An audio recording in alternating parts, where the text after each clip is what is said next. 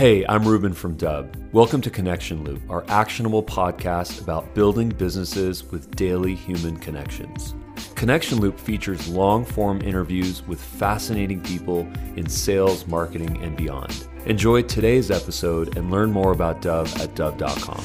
What's cool about what we're doing is that we sort of made our whole product and our whole experience as social as possible. You know, when you create videos, when you share videos on any channel, whether it's Dub or YouTube or LinkedIn, it doesn't matter. You're promoting your content, but you're also inherently promoting the service behind that content. Now, of course, LinkedIn and YouTube, they're the great examples.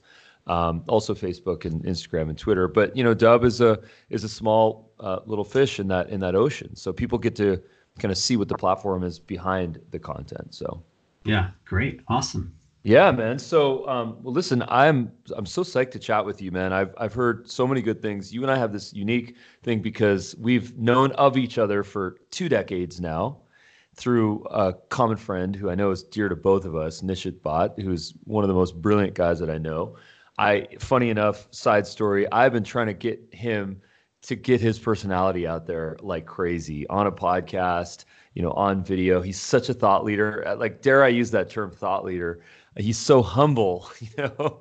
It's not used with him, right? It just it stays with him. we get overused right now, and he's been that thought leader for a long time, and so yeah.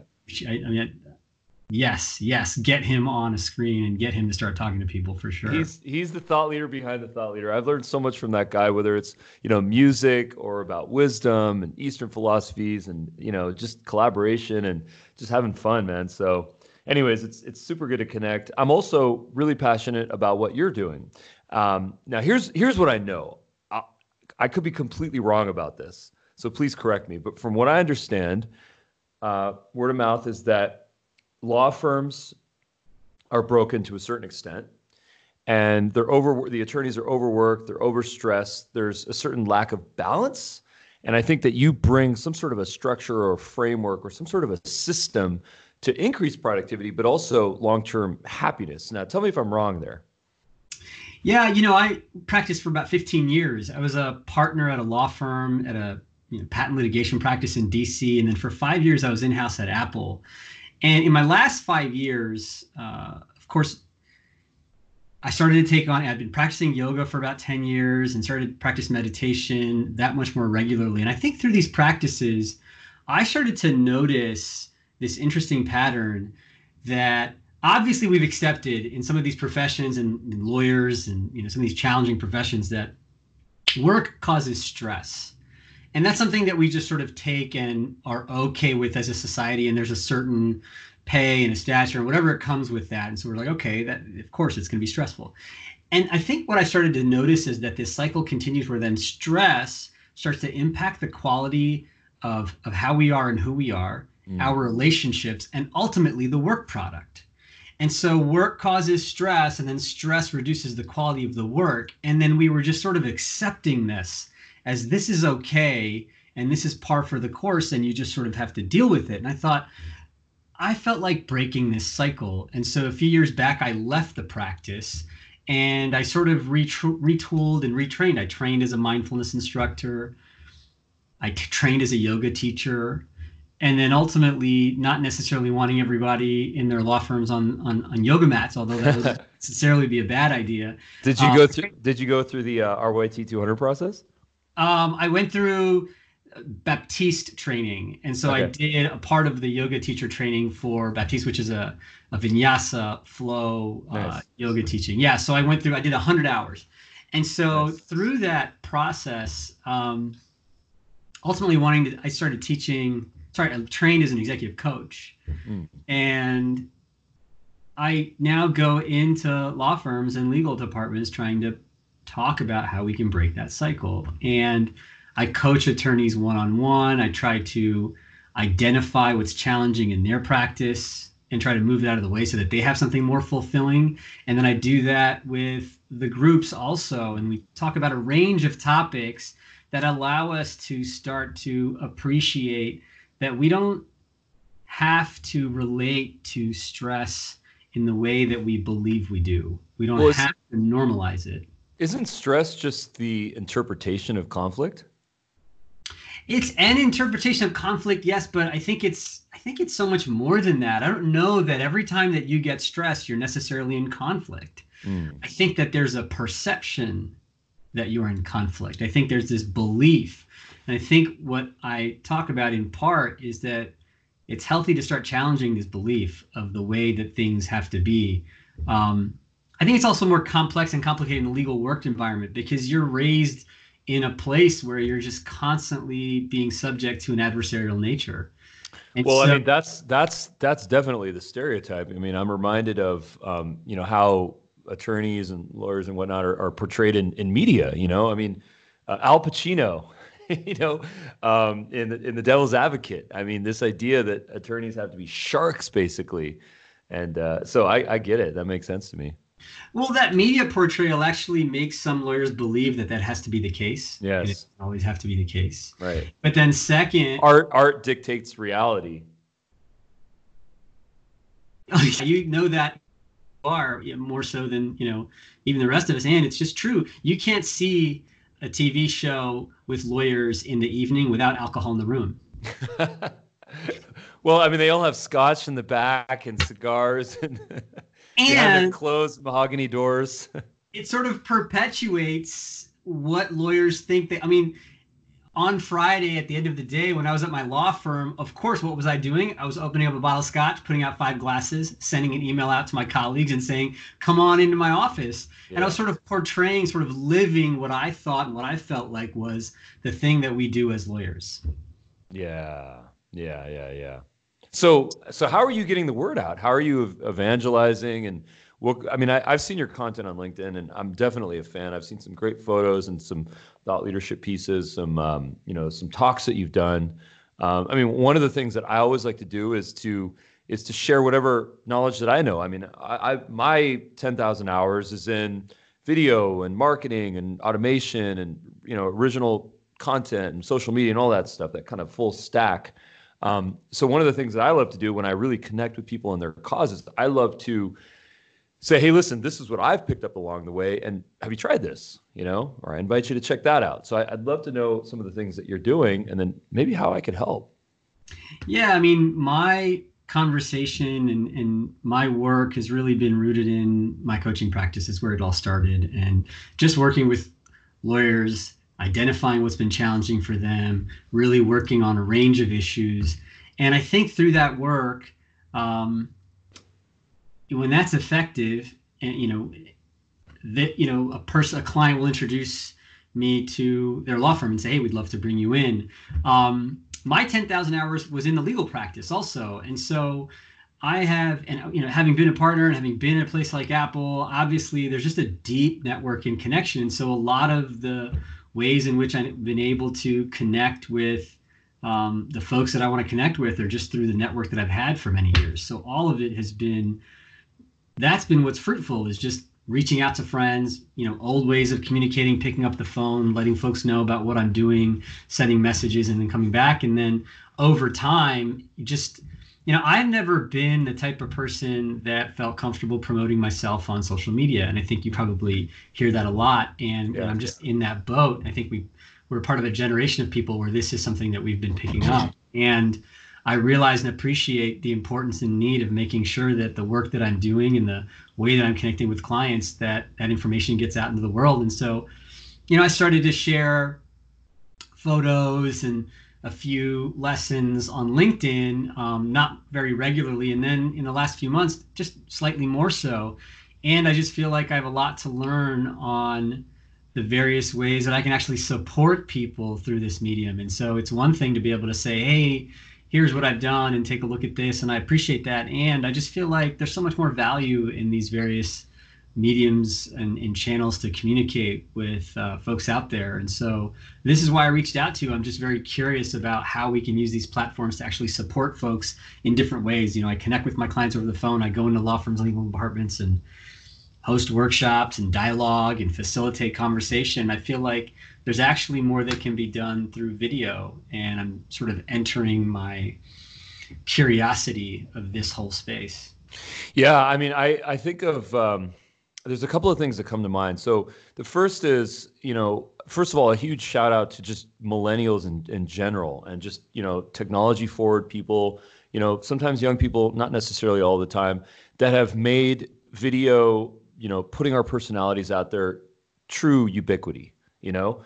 It's because of those people that we all feel comfortable now being on LinkedIn, throwing that phone on, being comfortable walking down the street, doing a walk and talk, doing something in a studio, wherever, right? It's because of that confidence, really, and that idea that it's the death of the ego. A lot of people think that, well, if you put your stuff out there, and your face is constantly on the internet because of a choice that you've made, that you have an ego, and I actually think it's the opposite. I think that if assuming that you're coming from a place of value, education, and you're on your purpose and you're doing good, then I think that you're providing value, and that if people want to check out your material, they're going to check it out. If they're not interested, they're gonna ignore that. And when they ignore it 6 times on any social channel, the algorithms are going to learn that this person is not interested in that person's content.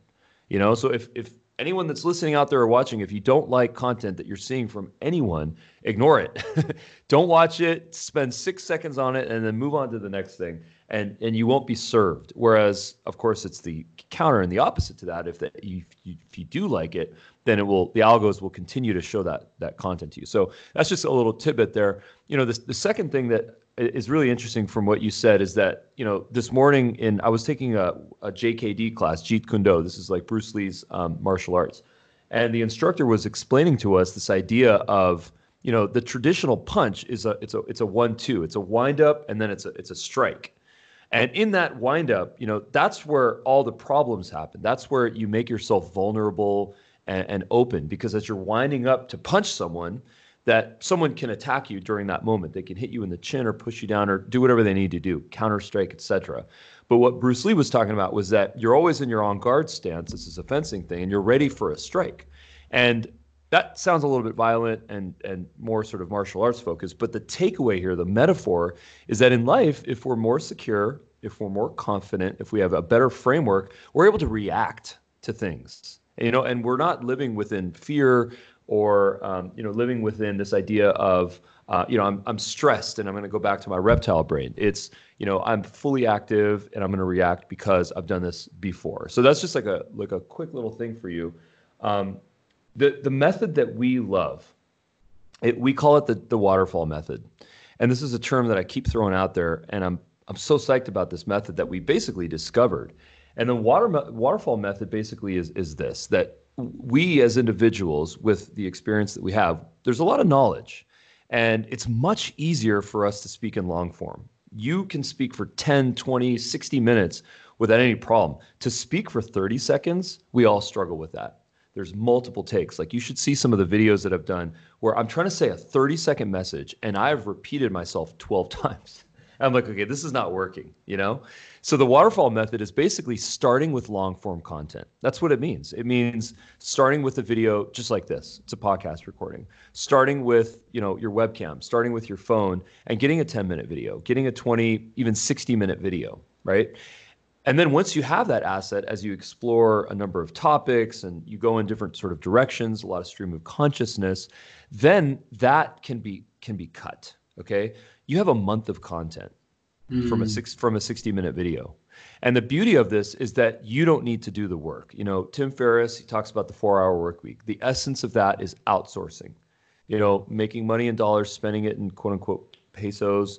What that really means is it's the elegant way of saying that, I think, is just you find people that can work with you, that can take the content that you create, cut it up, chop it up, and then take it down the waterfall. So you start with long form mediums, channels, YouTube. YouTube loves 10-minute videos. It's a episodic platform. A lot of people don't think of YouTube that, but it's made for episodics, right? 10-minute plus, 15, 30 minutes. Then, you take that into a blog post. From a 20-minute video, you can convert that into a blog post. You can send that to a writer, and you can say, hey, listen, I recorded this audio piece while I was on my flight or in a drive or in front of my webcam at my standing desk in my office, and please come up with a 4,000-word blog post of this. find the story, find the title, make it SEO focused. I'll take a quick little second to talk about SEO. I mean, every company, in my opinion, should have a list of 100 to 300 SEO terms. What are ours? Ours are video marketing, sending video via email, sending video via LinkedIn, sending video via Gmail. Those are our key terms. We're constantly creating content around that. So, when you have your content calendar, your SEO list of the topics that you want to do, you can start to make it part of your daily cadence and then come up with that long form content that you can then, of course, outsource, take to YouTube, take to LinkedIn, take to your blog, take to Twitter, take to Facebook, even take to Instagram, and then rinse and repeat. So long form goes to medium form, 2, 3, 4, 5-minute videos, and then it gets chopped up even to shorter videos, 6 seconds, 15 seconds, 30 seconds, 60 seconds. And then those have wings. Those will continue to go on and on and on. A lot of people think that by repeating content or by repurposing content that you're sort of exhausting it, you're overmining it. I disagree. I think that if there's a common canon of work, a thesis that an individual or a company is really trying to push out there, that there needs to be some essence of different format, different length, and repetition to a certain extent. So the waterfall method it's real. We use it every single day. We manage ourselves through a project management tool. We use Asana. Asana is a free tool. They have a paid program as well. And we have, it's a Kanban board. This is the Japanese form of project management, basically, where it's cards. We go into ideas, and then we go into, production, and then, distribution, and then repurposing, and then it cycles back. So it's a rinse and repeat situation. So, that was a lot of information, but no, it's really insightful. It's really insightful because the process of starting to share this work over video is, of course, it's intimidating. I'm very unsure and very curious about how to sort of step into this space. And I think that's really helpful. And it's true. I mean, look, I can talk about the work that I do at length. I give 90-minute talks. I give hour-long, workshops, 90-minute workshops, day-long workshops, weekend-long workshops. So in terms of the content and just getting up and sharing, offering value in long form, I appreciate that. I think that's something that I'm very comfortable with. And so it's just taking the thinking out of the process, which is, hey, talk for 10, 15 minutes, share an idea or a lesson or some strategy or tactics on how to manage your practice, whatever it might be. And then there might be support on how to get that video to look like what you want it to look like and provide information on different channels. What I thought was most valuable about what you're sharing is that this insight that YouTube is episodic. And I've never really thought about how different channels have different maybe lengths associated with it. Maybe we're going all the way from TikTok all the way to YouTube, but I'm curious on what you've found. What is your thought process on what that range is and what channels appreciate what type of video, and how is it that your waterfall works when it comes to other social media platforms? Well, I think so. YouTube, the sweet spot of YouTube is in actually longer form content. If you notice, the big YouTubers, quote unquote, they have longer videos. They have 6, 8, 10-minute videos, and the reason why that's the case is because, well, Google can make more advertising revenue if they can show 2 advertisements or 3 advertisements instead of 1. I joke a little bit, but at the same time, short videos, ephemeral videos that come and go. That's what Facebook's for. That's what Twitter is for. That's what Instagram is for. People are moving towards YouTube for that longer form content. Now, that said, I believe that it's always beneficial, if you can drive into this, if you can justify the ROI, is to really get into a mindset of educating and entertaining, infotainment. Because a lot of people in business, there's this idea that, oh, well, I'm a business person. Everything I do has to be corporate and business focused, and I'm not here to entertain. Yep, I've seen the distinction that you're hitting on. Anyway, I'd love to hear more. And if you peel that onion back, if you look at the bigger influencers, quote unquote, dare I use that term, influencers? I'm not a fan of that term, but if you look at the personalities, God, they're entertaining. they are so entertaining to watch sometimes. I mean, sometimes the egos, sometimes the jets, sometimes the self-deprecation, the comedy, those random real life moments. That is all entertainment. It's a reality show. Yeah, and we're used to that. I think we want to see a little bit of that. And I think this is, people, like you said, I love the, respect to millennials, and I appreciate I'm having sort of a new respect for like I said, for TikTok, for really short form video that's just captivating, that puts you through a series of emotions in a short amount of time. I haven't really seen that until now. And I think people are really sort of testing how a really short video and a really short message or a short clip can really sort of put you through a range and invite you to both learn and be entertained. Yeah, exactly. Well, the beauty of the word of 2019 was authenticity.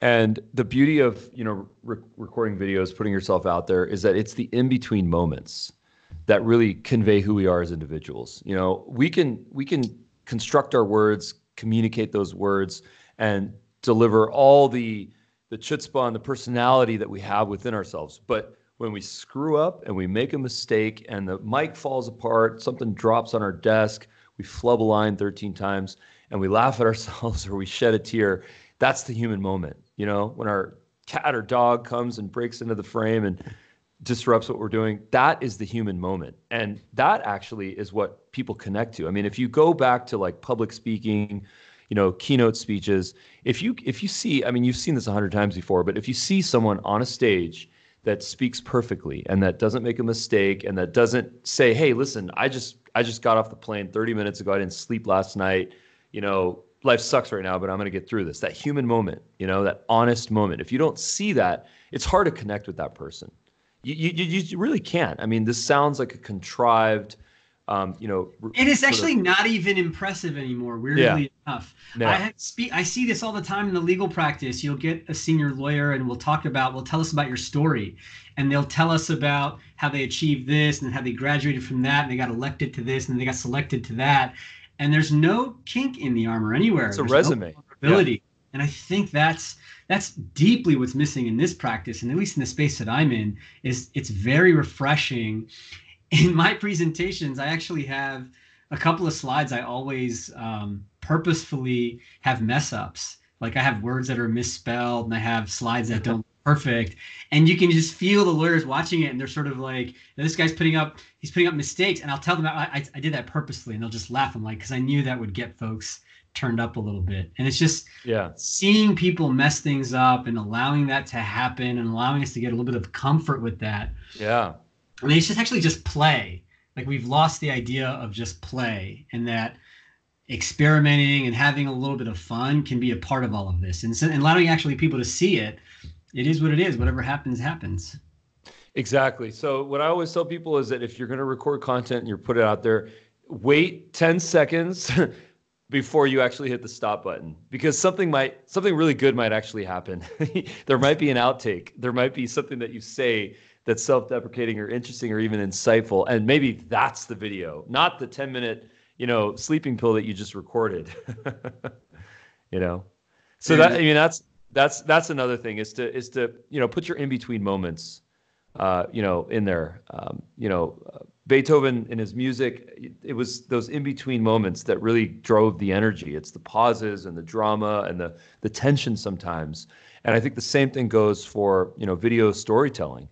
It's those human moments, No, that's really insightful. It makes a lot of sense because, of course, the mind goes to putting things out that are polished and putting things out that are just right, et cetera. And I think there's just an invitation. I think we've seen a lot of that. We've seen a lot of that in our practice. Every time there's a video on teaching you how to do X, Y, and Z, it's just a really polished routine. I think people want to be entertained too. They actually want to have fun while they're doing this. They want to get better and enjoy the process a little bit. So I feel like that's really helpful. Well, I think that's a key thing because, fatigue is real when it comes to anything.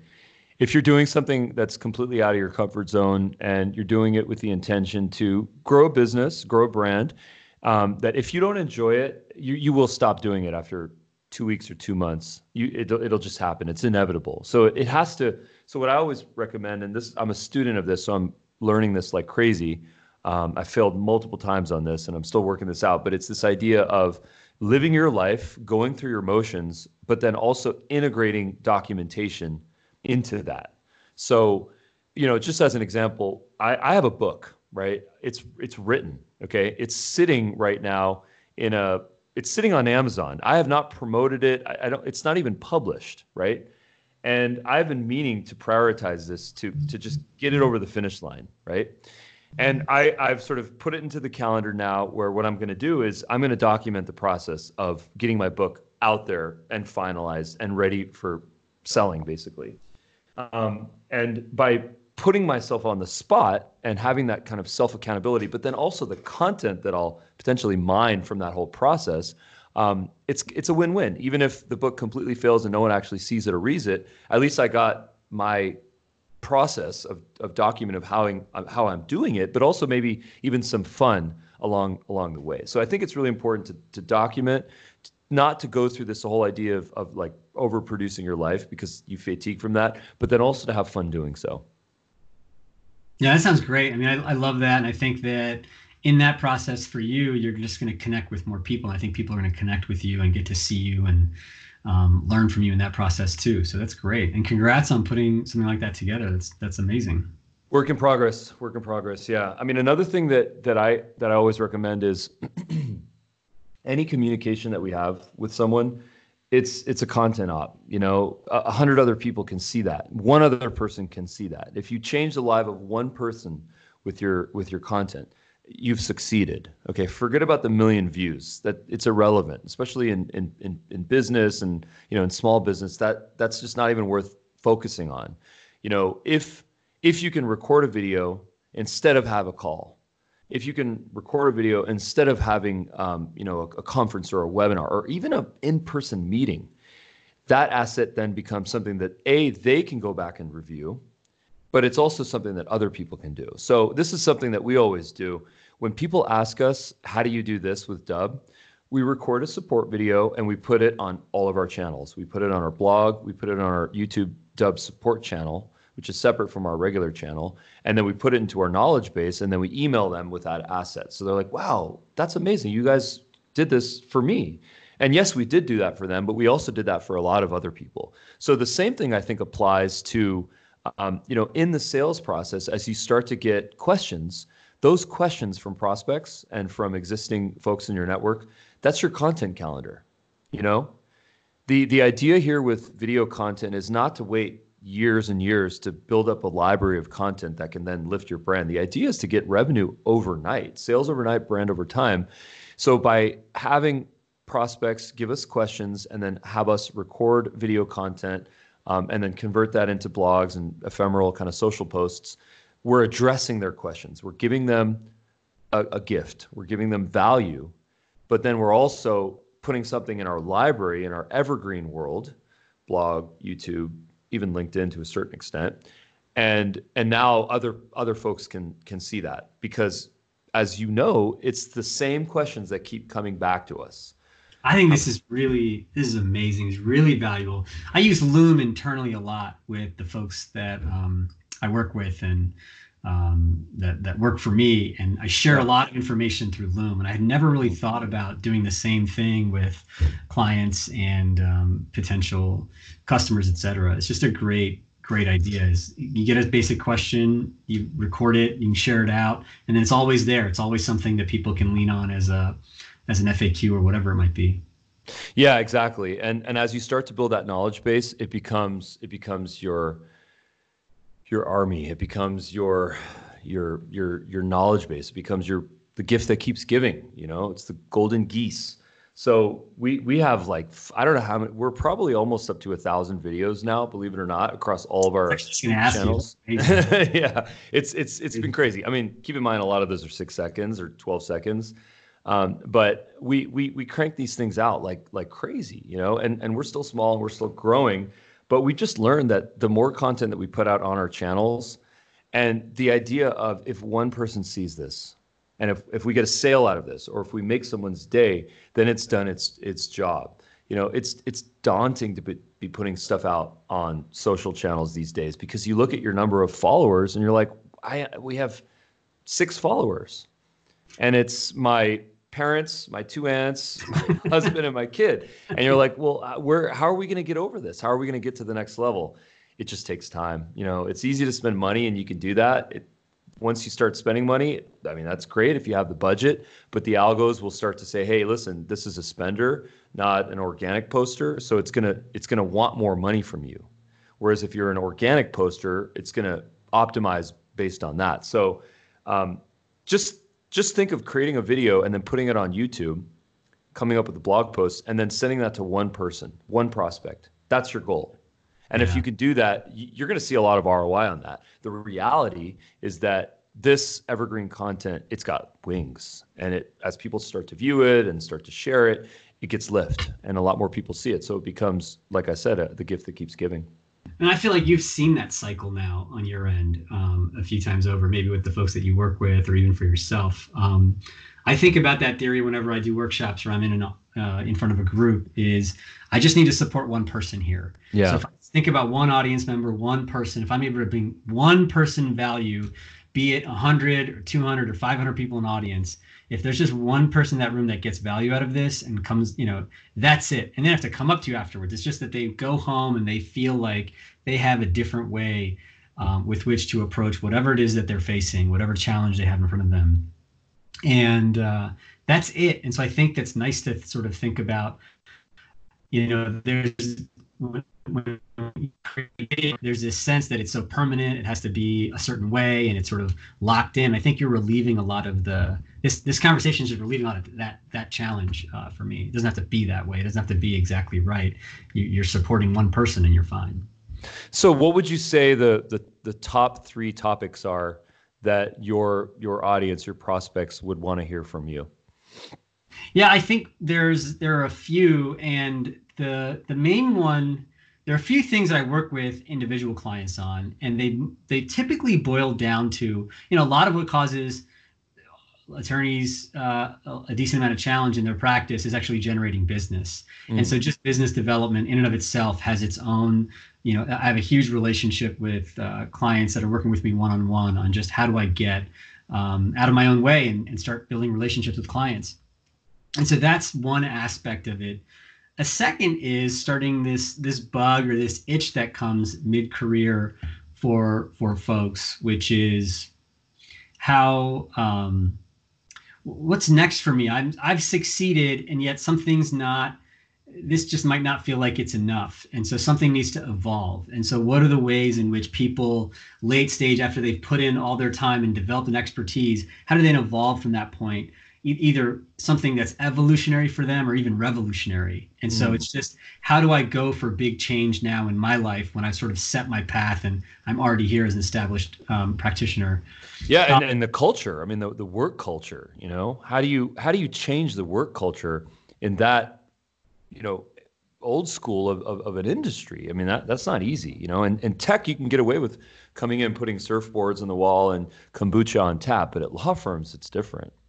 Well, yeah, and that's the third piece that I was going to say, is that there's just a lot of people that feel compacted by the culture in of itself. And I think that shift can happen one-on-one for people. But when you go into larger audiences, you're really trying to get them to shift and start seeing that there's a lot of things that we're doing with respect to our mindset, how we're approaching situations, that are creating a lot of challenge in the experiences that we're having. And so it's shifting that mindset and allowing people to create a little, there's a vicarious anxiety that lawyers take on when it comes to their clients. Their clients are going through something difficult. You are adjacent to that difficulty now for the next many years, and therefore you experience that stress of someone else.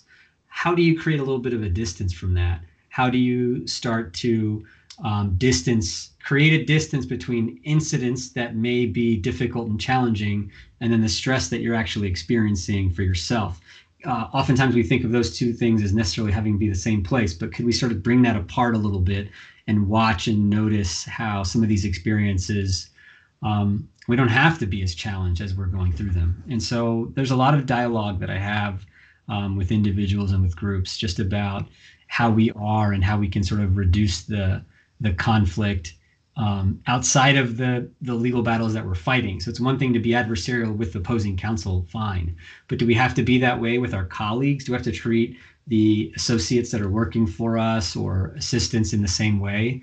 I don't think so. And so it's time to sort of start relieving the culture of some of this nature and challenge. That was a perfect 3-minute video.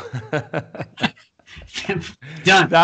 You know who's going to cut it up and slice it up and put it through the waterfall. Fantastic. That was awesome. You know, I start to see things in video. That's one of the realities about being around video all the time. But, you know, do you have that video with that really passionate, really honest story on your homepage, on your website?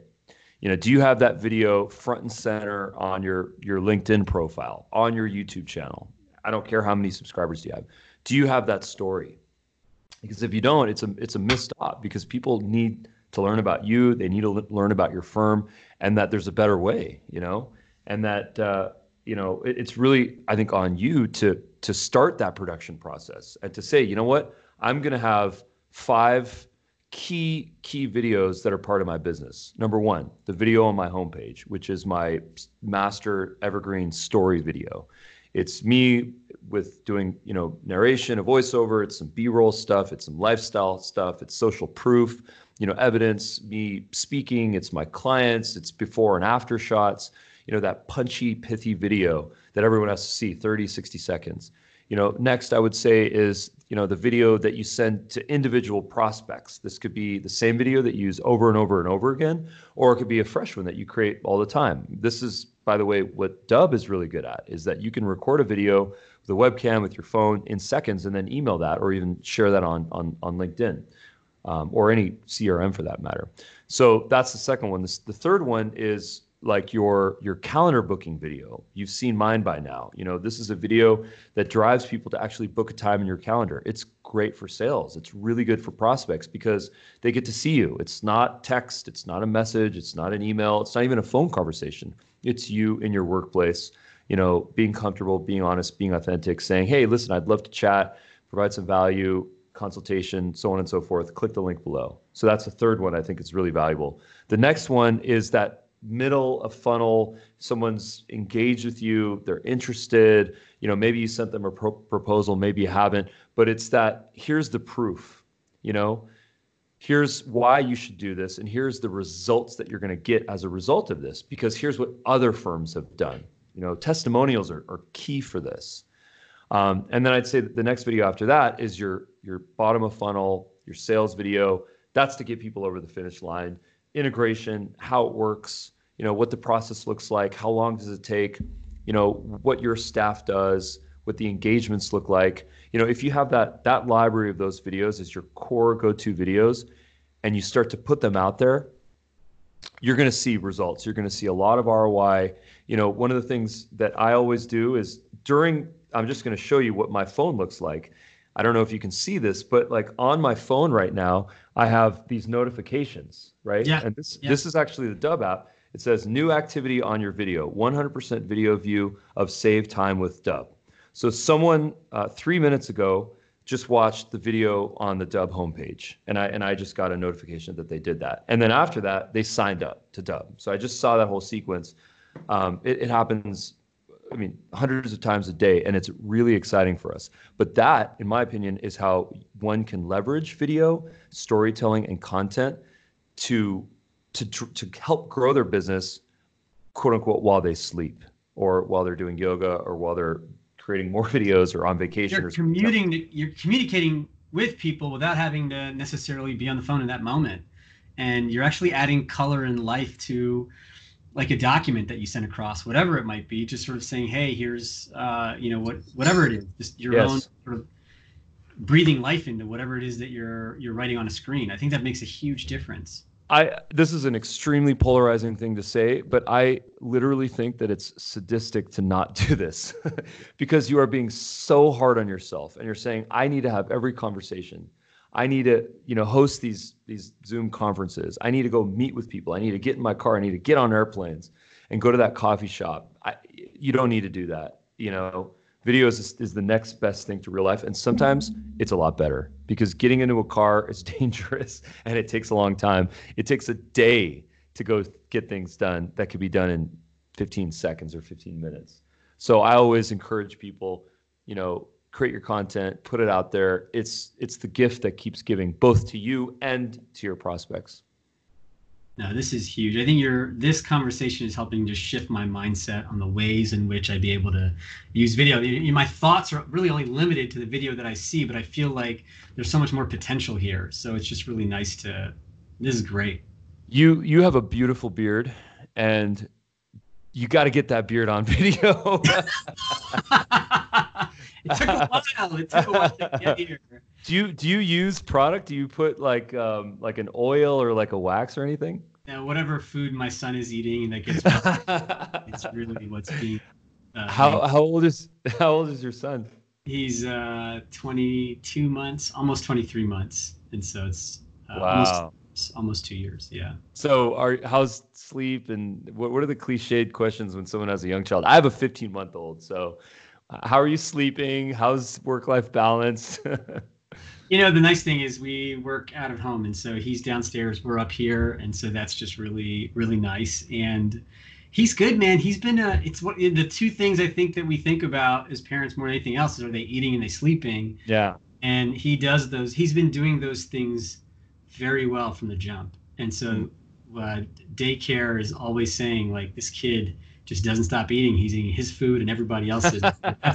That's a good problem to have, I feel like, as a parent. And then the sleep, aside from regressions, it's like 7:30 at night till 7 in the morning.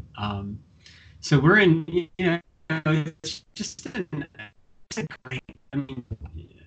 great experience. Loving it. And this morning you had your jiu-jitsu class. We have capoeira class in the house on Thursday mornings. And so my wife, son, and I sit there with our instructor, and it's a blast. And so we're just doing good, fun things. Nice. Yeah. My class was Jeet Kune Do. This is Bruce Lee's martial arts, similar to Taekwondo and to jiu-jitsu, but it's a little bit different. Yeah, the idea is it's all about the intersection. So it's like intersecting. It's like be formless, That was Bruce Lee's mantra. But anyways, capoeira it's a beautiful martial arts, and my God, is it amazing to watch. Oh my God, it's so skillful. How long have you been doing that for? Not long, and the beauty of it is the integration between music and then movement, and self-defense and fitness. I feel like getting all of that in a morning, it makes the day incredible. So you're sitting here playing music with the family, and then you're getting up and you're moving, and all of the movements are very yoga-like also. And so you're getting like real stretches in, and there's sort of a lot of very basic movements that are really just good for the body, things that we don't do all the time because we're just sitting most of our day. And so getting those basic movements in are really good. And then there's just this self-defense aspect of it. It's non-violent, and there's not a lot of contact, but at the same time, all of the movements that they have you doing, I think, just set you up well for, just feeling comfortable that you're able to protect. I think all of these things are just nice tools for a family to have. It's just been really nice. Yeah, I mean, this idea of mind, body, spirit alignment, a lot of people, they don't, unfortunately, and we've all been like this, but they don't prioritize it, Maybe they focus on one of those three, maybe they don't, but it's unfortunate because, that alignment, I mean, that's living, I think, if you can get to that stage. It's just really hard. And I feel like for so many of us, the reason that we pay attention to that so much is because there was probably a period in our life where we didn't. And so you sort of learn the hard way, and then you kind of align. And I think that seems to be the path for a lot of people. And it's nice to really be helping people kind of move down that space. And then also remembering I got to keep it up on my own. I mean, to have these movement classes kind of locked into the schedule, it just makes a big difference. Yeah, I mean, to do kind of full circle on the convo, I mean, one of the reasons why I feel like now I can have a more work-life balance than I think the early days is because I've made the investment, because I've invested to the website and to the marketing and the automation. Marketing automation is a whole nother conversation we can have, but the video content, the library, all that stuff, because I feel like I've I've put that stuff out there that now I have earned it, or I can afford to do it and go out and take that martial arts class, or go do my 20-minute meditation, or just chill, take a nap, play the guitar for a heartbeat. So I feel like when we can make these positive choices, and by no means am I an expert at this, I'm like still learning this constantly, but I feel like when we can make these choices and really have that purposeful intention, that productivity, that kind of optimal performance, that we can get that work-life balance, and not, I think most importantly, not feel guilty when we're doing so.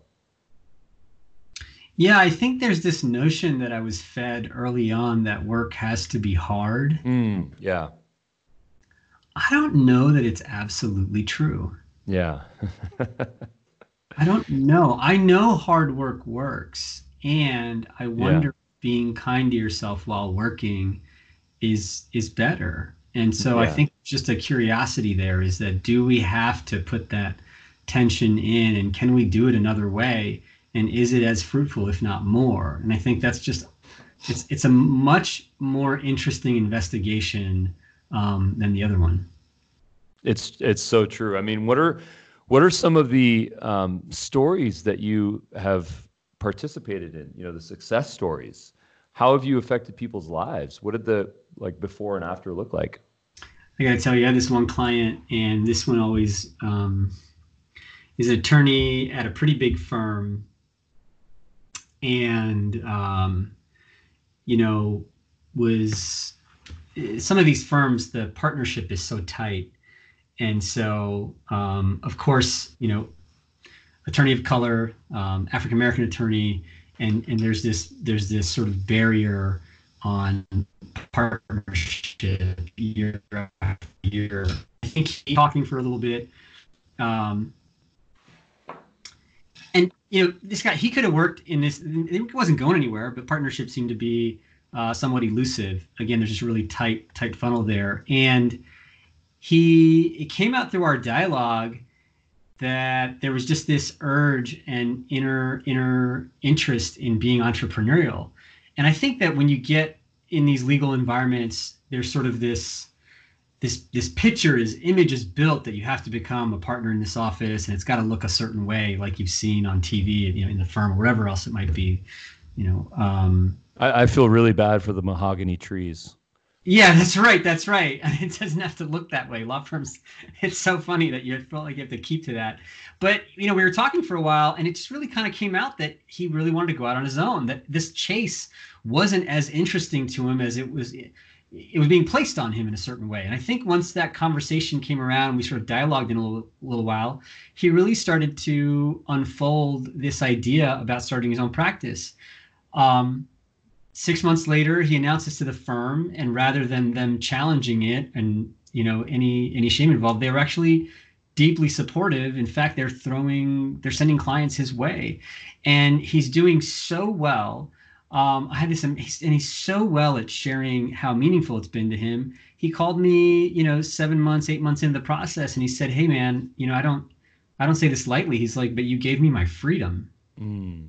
Wow, that's huge. That's huge.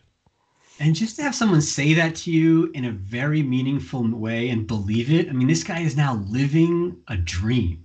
He's starting his own practice. It's going like gangbusters. People are sending him work left, right, and center. He's building a team that looks and feels like exactly what he wanted out of a law firm, things that are not necessarily being created in these larger structures that are harder to shift. He's able to sort of nimbly create this thing on his own. And he's fulfilled. He's going to work every day, pumped. People are coming at him with work. His family's happier. I just feel like hearing that from somebody is extremely touching, very meaningful. And again, one person impacted, I feel like I have done my job. Wow.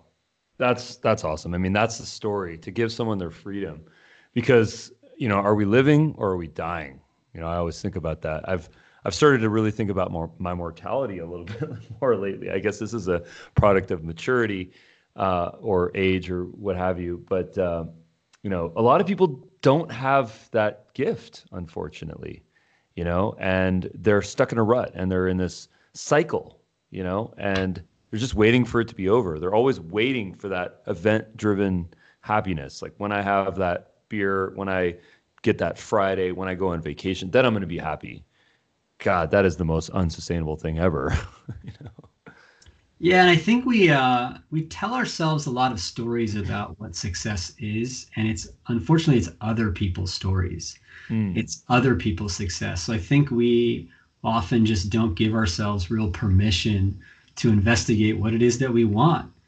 So busy meeting the demands of everyone else around us, just taking that pause. And the other interesting thing I see is that, with our kids, with a 15-month-old and a 2-year-old, the growth phases happen quite rapidly. In fact, the 2-year-old that's in front of me is not the 15-month-old that was there before and the year-old. It's just like he's an entirely, all of the soul and the nature is so much the same. It's almost like the same since the beginning, weirdly enough. So much of it has changed. And I think as adults, we also go through a growth process and transformation, but it happens maybe just a little bit farther apart than when we see it at this phase. And I just don't think people are allowing themselves to have this ability to transform again. Who you are at 2 years and 5 years and then 13 years old and then 22, you just literally transform into something else. And that might happen slightly farther apart at these stages in life. But I think when we fight that and we continue to pursue things and other people's dreams, I think we just tell ourselves false stories and false narratives. And I think it's taking a moment, pausing, listening to yourself, really unearthing again, what is it that I want today? And allowing yourself, giving yourself permission to ask that and answer it and start following that a little bit, literally following your dreams. And I feel like people don't do that. And I think that there's an invitation to. So I've seen a lot of people's lives shift in the last few years just by allowing themselves to answer these questions. You worked at Apple for 5 years. You worked as a partner in a law firm. These are high stress, high stakes situations. What was your moment? What was that chapter of your life where you said, you know what, I gotta stop here. I gotta completely hit the brakes here, and I have to pivot myself into a new direction. What was your origin story? The first moment was at the end of my time when I was at the law firm as a partner. And was the second moment when Steve Jobs cussed you out? No, just kidding. That's right. Everyone has that moment, right? I think when I joined Apple, it was the Tim Cook era. But when I was at Fish, I had this moment. I was on this international case, huge clients, a lot at stake, traveling around the world. And at the close of discovery, so it's the end of the period when you're collecting evidence from both sides or information from both sides, and it's a hard deadline. There's usually a flurry of depositions that happen before it, and there's just a lot of activity. And I was working around the clock, 2-3 days, and I'm in the Sofitel Hotel here in the Bay Area, right near SFO, on the 5th floor, and I'm closing my laptop, and it's around midnight. And I'm just, finally putting everything down after a really long day of work. And I'm sitting in the bed in the hotel room, and the entire left side of my body freezes up. And I thought to myself, oh, this is it. Here it is. And I think I was like 33 at the time. I can't remember how old I was, 34 or something like that. Well, your body was telling you, if you keep this up, you're going to get a stroke. Yeah, of course. And so the body is talking, and maybe in my mid-30s, and I FaceTime with my cousin who's a cardiologist, and she's just like, seems like everything will be all right, but I think you should just get to the ER just in case. And of course, they help me, they get me to the hospital, and I get to the hospital, and turns out everything's okay. Everything's all right. It was just, tightness, but it was very odd to have it on one side. That's really eerie. Really creeped me out. And, that was it. It was stress. And so I think the key though, was that I really didn't feel comfortable sharing that with anybody.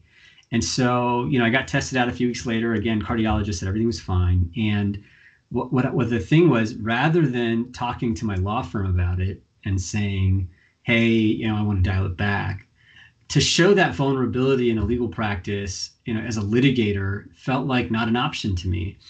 And so rather than staying in my office and trying to dial it back and live differently, I essentially had to, I felt like I had to leave. So I started making a call out to different companies. And luckily, Apple was a client at the time. And they said, we'd love to have you if you're willing to move out to the Bay.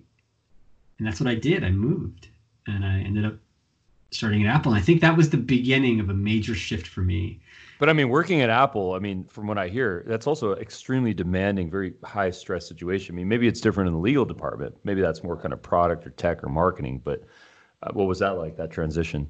Yeah, I would say it's on the scale of being in an in-house legal department. It would be on the high, the most intense Got it. situation. So and less so than at the law firm, it was sort of 4 hours of sleep at times, often very not very predictable. At least when I go in house, I'm sleeping between midnight and 6 a.m. predictably. But I think the key for me was finding the time and making the investment in my meditation practice. And I think through that, stress naturally went. When I was at my law firm, if I went to the doctor every year, they asked 0 to 10, what's your stress? And I would say, oh, it's a 12. And I'd be very proud. It's almost like it's a badge of honor. I'm a 12. Give me the shots. I'm out of here. I'm going back to work. Right. I got to Apple. It naturally just went down to a 7 with regular sleep. Regular sleep alone does that. The work is still just as intense, but regularity makes a big difference. Yes. But my last year at Apple, I went to the doctor, and Apple is amazing. They have these facilities on site where you can just see the doctor on site. So I go 0 to 10, what's your stress? And I said 2. And they're like, 2, where are you? I'm like, legal. I'm like, legal? What are you doing at legal? And I said, IP transactions. I'm doing, significant deals and working this Apple IP of all things. I mean, something that they deeply value. Talking about a legal department where you're doing IP, that is a company that values this work. So definitely high intensity. And I was getting deposed. So I was a company witness. And so even more stress. And they were like, 2, what are you doing? What's going on for you? And it's my meditation practice. And so and this is when I started to see that it doesn't have to be this way. We don't have to be as reactive as we think we have to be. We don't have to be as combative with colleagues as we think we have to be. I think there is a mindset shift that can happen that can really support us. And so, the culture is what it is, an incredible culture and a challenging one. And I think that there's more that can be done in these workplaces that allow people to be themselves and live healthily. Just breathe. Oh, yeah. Don't forget oxygen. It's important. So I love that, man. How can people find out about you? LinkedIn, website, socials? Yeah, website, christell.com, my last name, our last name, and LinkedIn is easy. And I think that's how folks typically get in touch. And so everything is right there. Nice. Well, this was awesome, man. This was a lot of really interesting back and forth, a lot of learnings here. Really appreciate the time. Yeah, likewise. I get a lot out of this. So I'm looking forward to doing this more and then progressing my sort of work in this space, and having you as a guide is just amazing. So I really appreciate this. Well, let's meet in a week or 3 and let's see where you're at. And I'd love to provide some value. All right. Fantastic. Thanks a lot, man. I really appreciate it. Thanks so much.